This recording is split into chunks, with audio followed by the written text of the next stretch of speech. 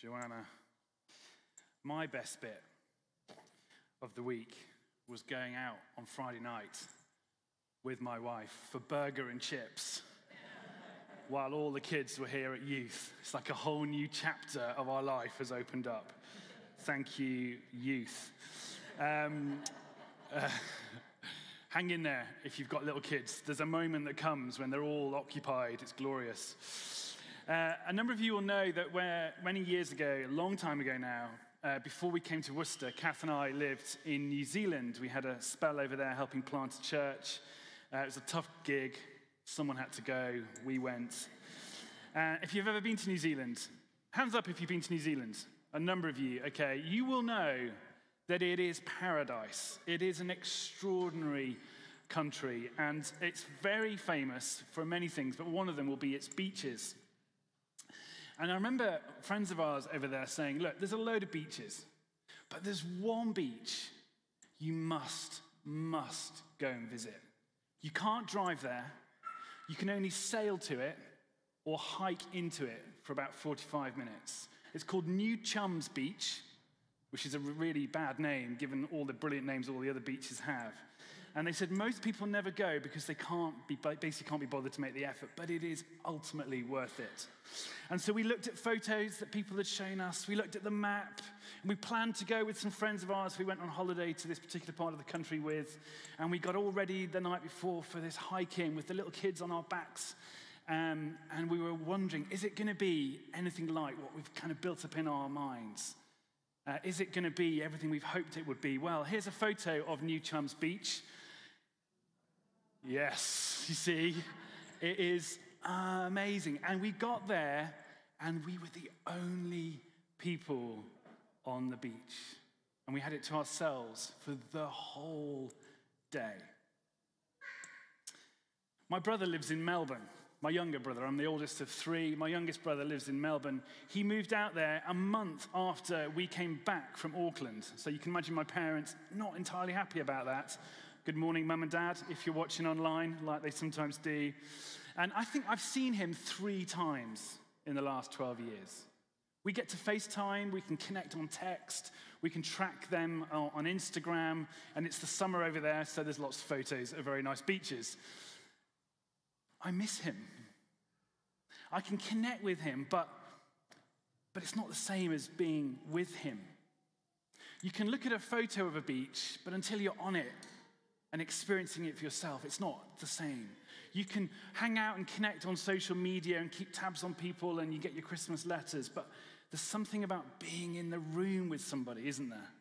Eyeballing them, being in their presence, holding them, laughing. It's the moments beyond the conversation that often make all the difference. And I say that because we are, as Kath said, starting a new series today called Knowing God. And I want us to be really clear right from the outset that there's a massive difference between knowing about something, knowing of someone, and actually being with them, being there, experiencing something for yourself, being with people in real life. Connecting with somebody through digital means is not the same as properly knowing them and tracking with them and doing life with them. You can know a lot about someone but not know them.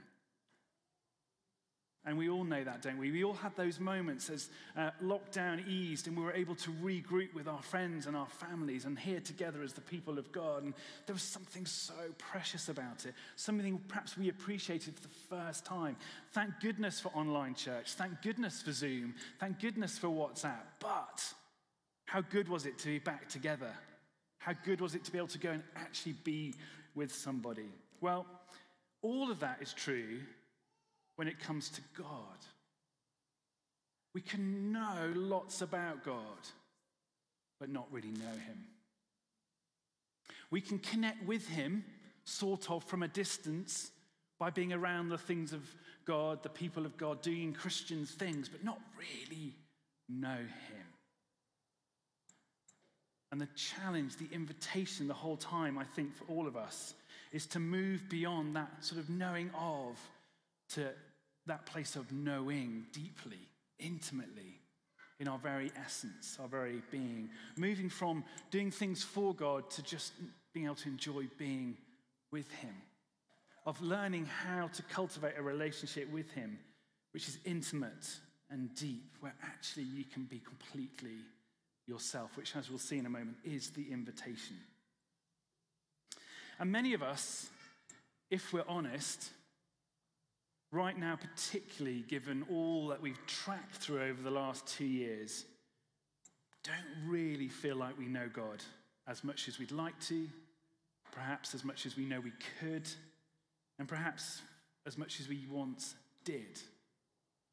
We can't rely, can we, on past memories, past experiences, and it's been really difficult for many of us to find ways to connect with God over the last 18 months when all the normal patterns of life have been disrupted. And I'm hearing over and over again as I sit with people and I listen to people, this longing in us as the people here at All Saints to know God afresh. I love that. And so this series is really in response to hearing that over and over again from so many people, trying to throw some fuel on that fire for you individually as a follower of Jesus, or maybe someone who's actually not even sure what they think yet, but has this deep longing in them for something of God. Some people have said to me that they've really been honest and recognized that I probably wasn't really intentionally pursuing God. I was kind of riding on the fumes of my faith or piggybacking on somebody else's. I'd settled for knowing about God and being around on the edges, knowing a bit about him, connecting a bit, but not really giving myself wholeheartedly to it. For others, they've acknowledged that there's been this great desire burning in them for more of God in this season, and they want to lean into that. And wonderfully for us here at All Saints, there's people every single week here, and if this is you this morning, you're so welcome, who would say, I'm not sure yet what I think, but I'm feeling drawn into the things of God. I found myself asking questions. I found myself realizing that what I thought I knew, I'm not so confident in anymore. Maybe after all, there is this God that I want to know. So all of us, wherever we're at this morning, are invited to make a journey again and again to know God and to truly know him. Jesus says, if you've seen me, you've seen the Father. So you want to know what God is like? We now look at Jesus. He's the author and the perfecter of our faith. He's the one that reveals the Father to us. He's the one that even told us we can know him as Father. This is the loving Father who runs out to meet his children when they come home, whatever they've been doing, however bad and wrong it might have been. This is the Father who sends his Son because he so loves the world that we might be scooped up in his redemptive purposes for creation, that we be truly known by him. More of that in a moment. Contrary to what many people might think, the Christian life is not about doing things for God so that at some point, if we prove ourselves worthy, he might pour out his love and affection on us. It's not a transactional, contractual relationship where we kind of get performance-related blessing. Quite actually the opposite. This is about being who he made us to be. And as an expression of that identity, doing the things he calls us to do with him. And who he calls us to be is his people. His sons and his daughters made in his image for him and for us, that we might know each other and know love, true love between one another. That's what he created us for. He didn't need us. God didn't create humans just because he needed an army of slaves to get some job done. Jesus reveals to us that the purpose of being made in the image of God is to bear witness to who God is in the world, to bear his image for God's glory. But in doing that, we find ourselves most gloriously alive. That's the invitation to know God, is to know him as he is and who we are in him. Why does all of this matter? Why is it so important? Can we not just sort of settle for adding in a bit of Christianity and having a sort of spiritual edge to our life?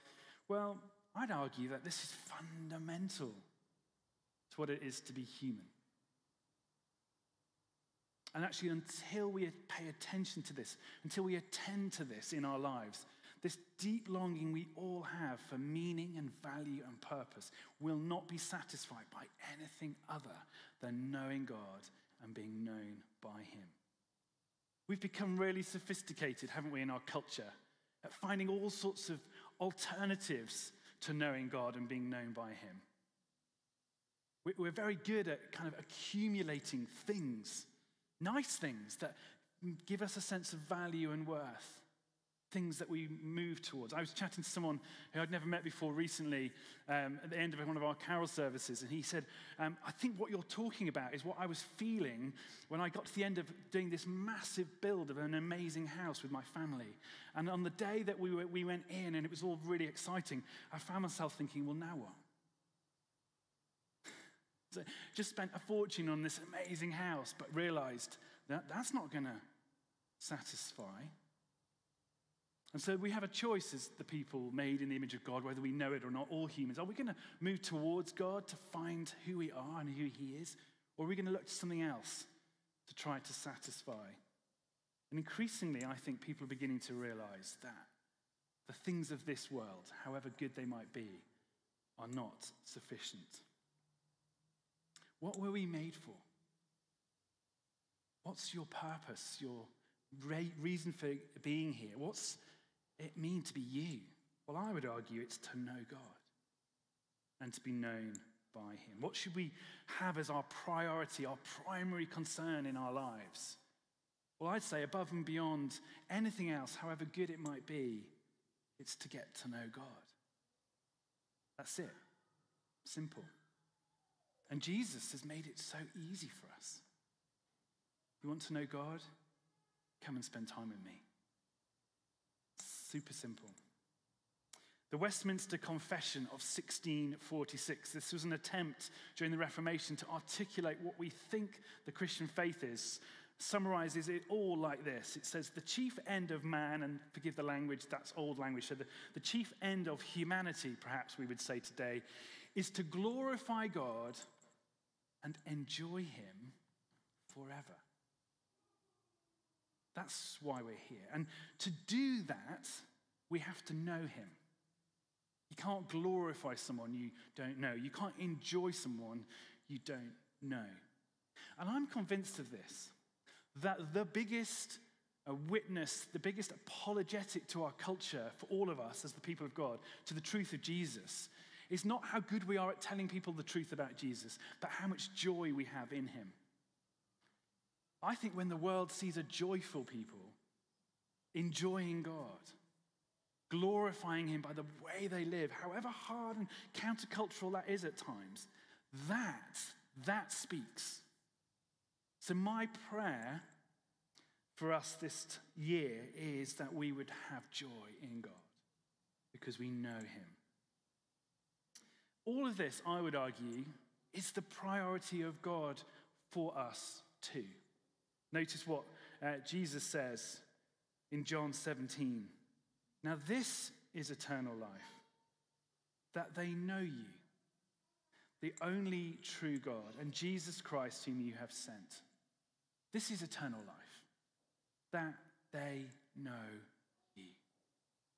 God wants us to know him. God wants us to know him so that we can know that we're known by him, and that in that place of knowing, deep knowing, and it's more than just head knowledge, it's knowing with the whole of our being, that we're free and we can be who we're made to be. That's what God sent Jesus to do ultimately, to restore relationship between him and us, to redeem us, to reconcile us to him. Not just so that there's some sort of like nice balance in the ecosystem of creation, but so that the very intentions of God to love us and for us to love him back could happen again fully and freely. This is captured, I think, brilliantly in Paul's prayer to the Ephesians, and I pray this regularly for us. It's going to come up on the screen, and I'm going to pray it over us again. Paul says, for this reason, all of what I've just said, for this reason I kneel before the Father, from whom every family in heaven and on earth derives its name. I pray, he says, that out of his glorious riches he may strengthen you with power through his Spirit in your inner being, so that Christ may dwell in your hearts through faith. And I pray that you, being rooted and established in love, may have power together with all the Lord's holy people to grasp how wide and long and high and deep is the love of Christ. And notice this, and to know this love that surpasses knowledge, that you may be filled to the measure of all the fullness of God. You do not pray that kind of prayer. You don't write that kind of prayer in a letter unless you know God. And in such that place of knowing God, Paul here is pouring out his heart. He wants the people he's writing to, us now, today, to know that love too. He's like, that's my prayer, that you get it. That you grasp the love of God for you so much that it's beyond our knowledge. It surpasses knowledge. It's more than that. The knowable, unknowable love of God, as some theologian put it. That desire in him was, as I've said, an expression of his own faith. That was his experience. Paul, if you remember, was once known as Saul. He was a Pharisee who initially was really resistant to Jesus. He led the charge to try to get him off, out of the picture. He persecuted the first followers of Jesus. And then he encounters Jesus. He has an encounter with the risen Jesus Christ, and he comes to know him. He'd heard about him. He knew about him. He knew of him. He knew of what he was about, what his people were doing. But when he met him, everything changes. He's renamed Paul, and he devotes his life, ultimately at the cost to himself, of making sure every single person on the planet might know him too. And so he says what we heard as Joanna read earlier, our teaching text for today. Whatever were gains to me, he says, I now consider loss for the sake of Christ. This is the Pharisee of Pharisees. He was a big gun. Everyone knew him. He walked in the room, it's like Saul. And he says, I count all of what I had as loss. What is more, I consider everything a loss. Everything else that I could grasp onto, that I could try to accumulate, that I could try to look to for meaning and value and purpose. I count all of that as a loss. Instead, he says, because of the surpassing worth of knowing Christ Jesus, my Lord, for whose sake I've lost all things. He gave it all up. Everything the world had given him for Jesus, because he knew that was all he needed. He says, I consider them garbage, that I may gain Christ and be found in him, not having a righteousness of my own that comes from the law, but that which is through faith in Christ. The righteousness that comes from God on the basis of faith. Now, for him, that's important because he was a Pharisee who prided himself on doing all the right things, keeping the law. And that was the basis on which he thought he had authority. And what he's realized now is no. Jesus kept the law. Jesus did all the right things. I don't have to now to earn God's love. I can live in that and from that place, and therefore it's much easier to do the same. He says this, I want to know Christ. Yes, to know the power of his resurrection and participation in his sufferings, becoming like him in his death, and so somehow attaining to the resurrection from the dead. Paul is crystal clear here, isn't he? I want to know God. I want to know Jesus. That's all I want. That's all I want. And all I want for you ultimately. The reason why he labored as he did in and for these churches was so that the heart of it would be a people who know the goodness of God in the land of the living. That's it. He says, I count it all garbage. Actually, literally, that is cow poo. Which, if the kids are in the room, you can say there's poo in the Bible. It's brilliant. It's actually, the word is actually manure. I count it all as manure. It's just poo. It has no value when compared to the surpassing worth of Jesus Christ and knowing him. And so if you're blessed with much, enjoy it, share it, Use it to bless others. But it doesn't compare to Jesus Christ. And if you don't have much, remember you have all you need in Christ.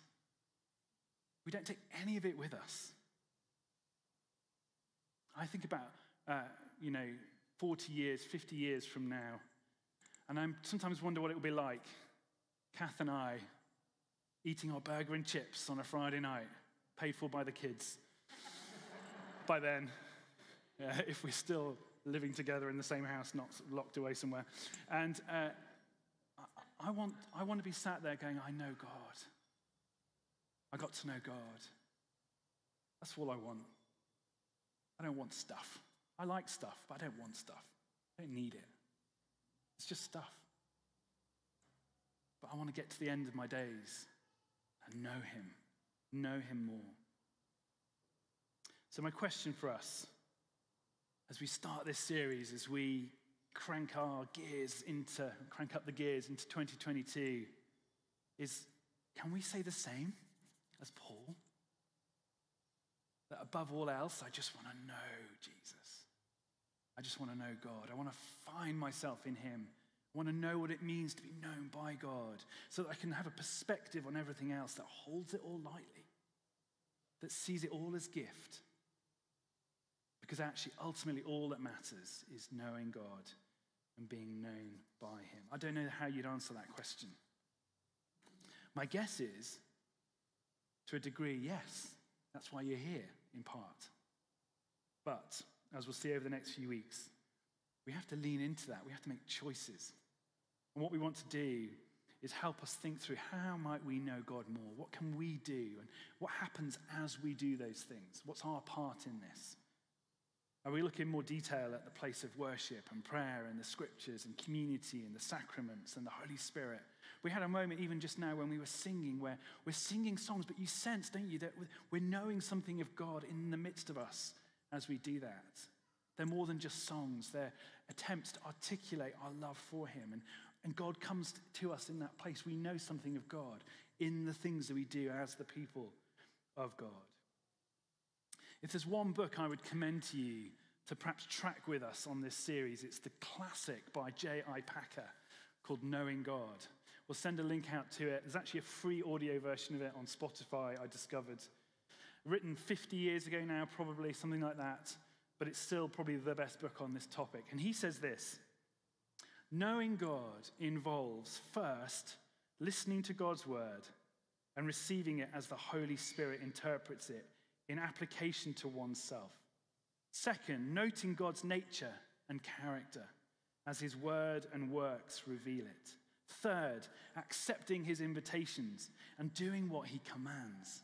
Fourth, recognizing and rejoicing in the love that he has shown us in approaching you and drawing you into this divine fellowship. So 4 things, he says, that this involves.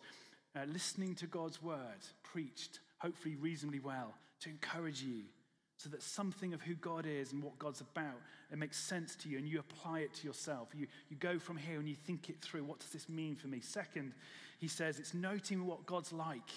As you learn about God, what's he like?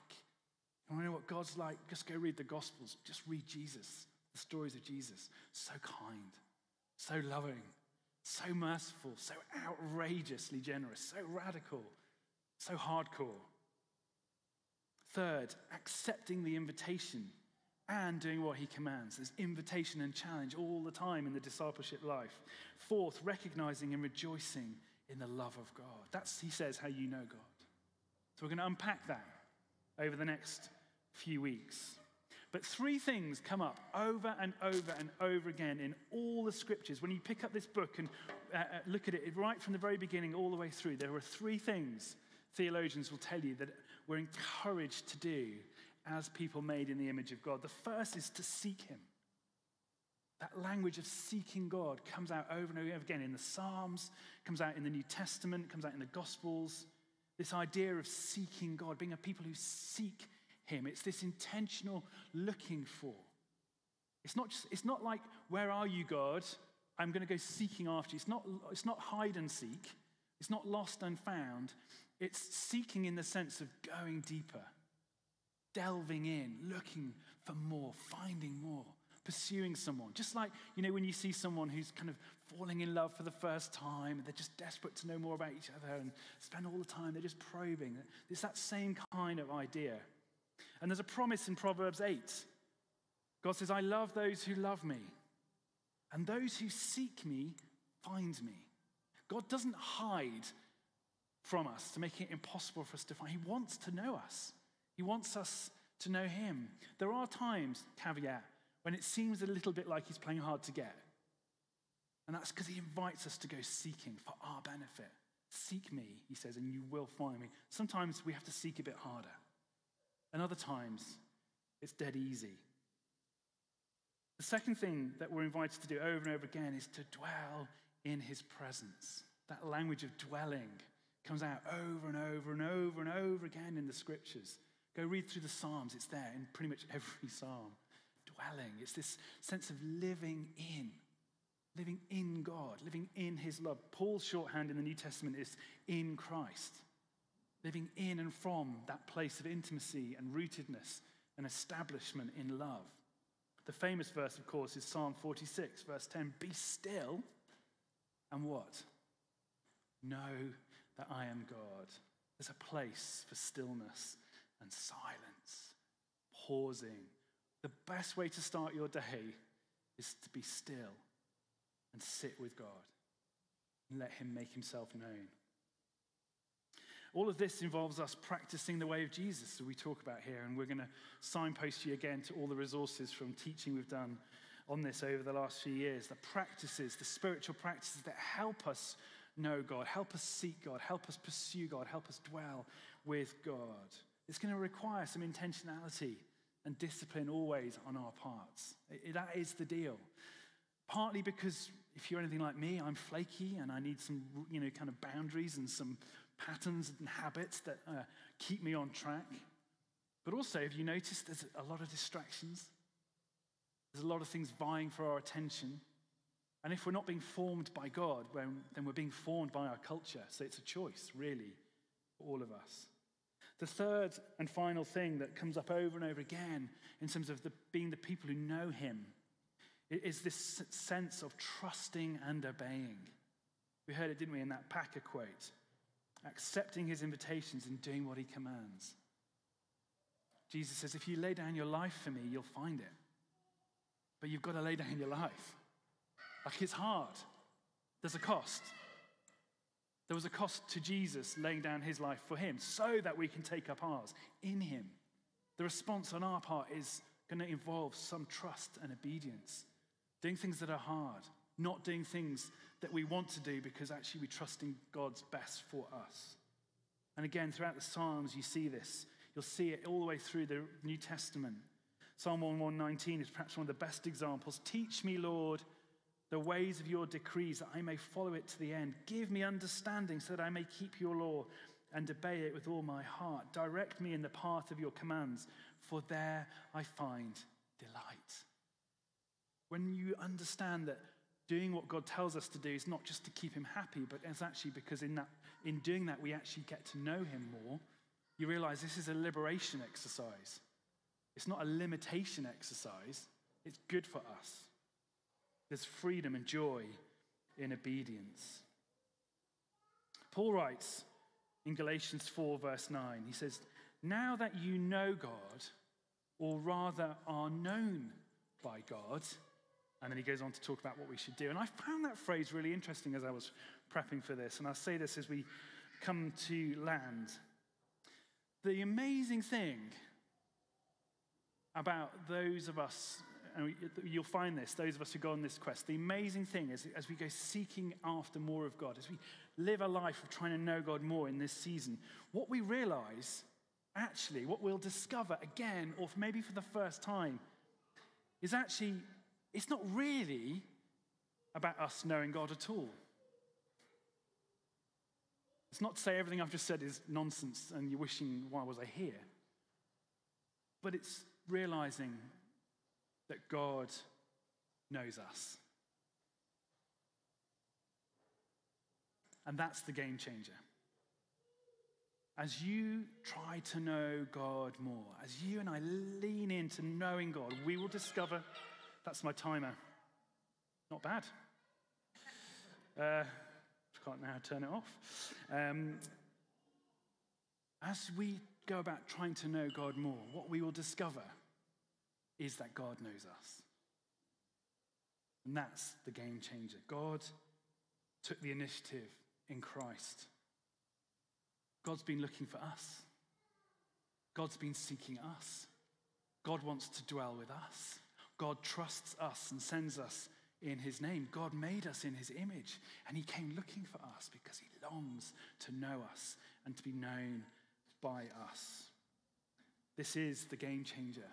It moves from something we do to get to know God to becoming something we do so we can be with him.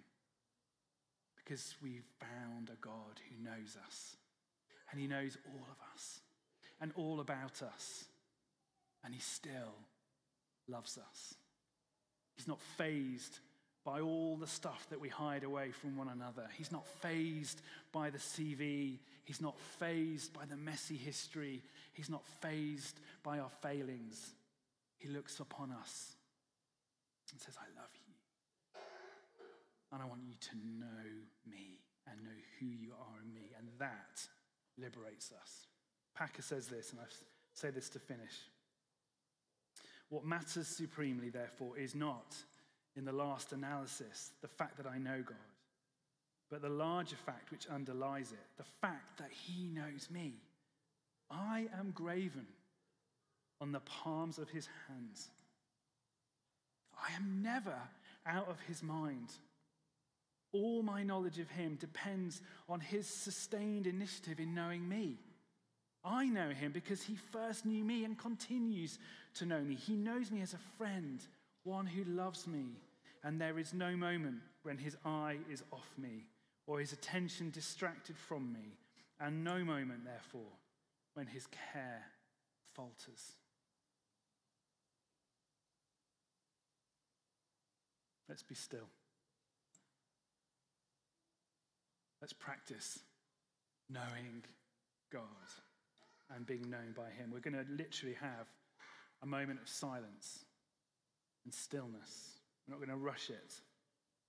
We're going to sing a final song in a moment, but the band will hold off for a moment.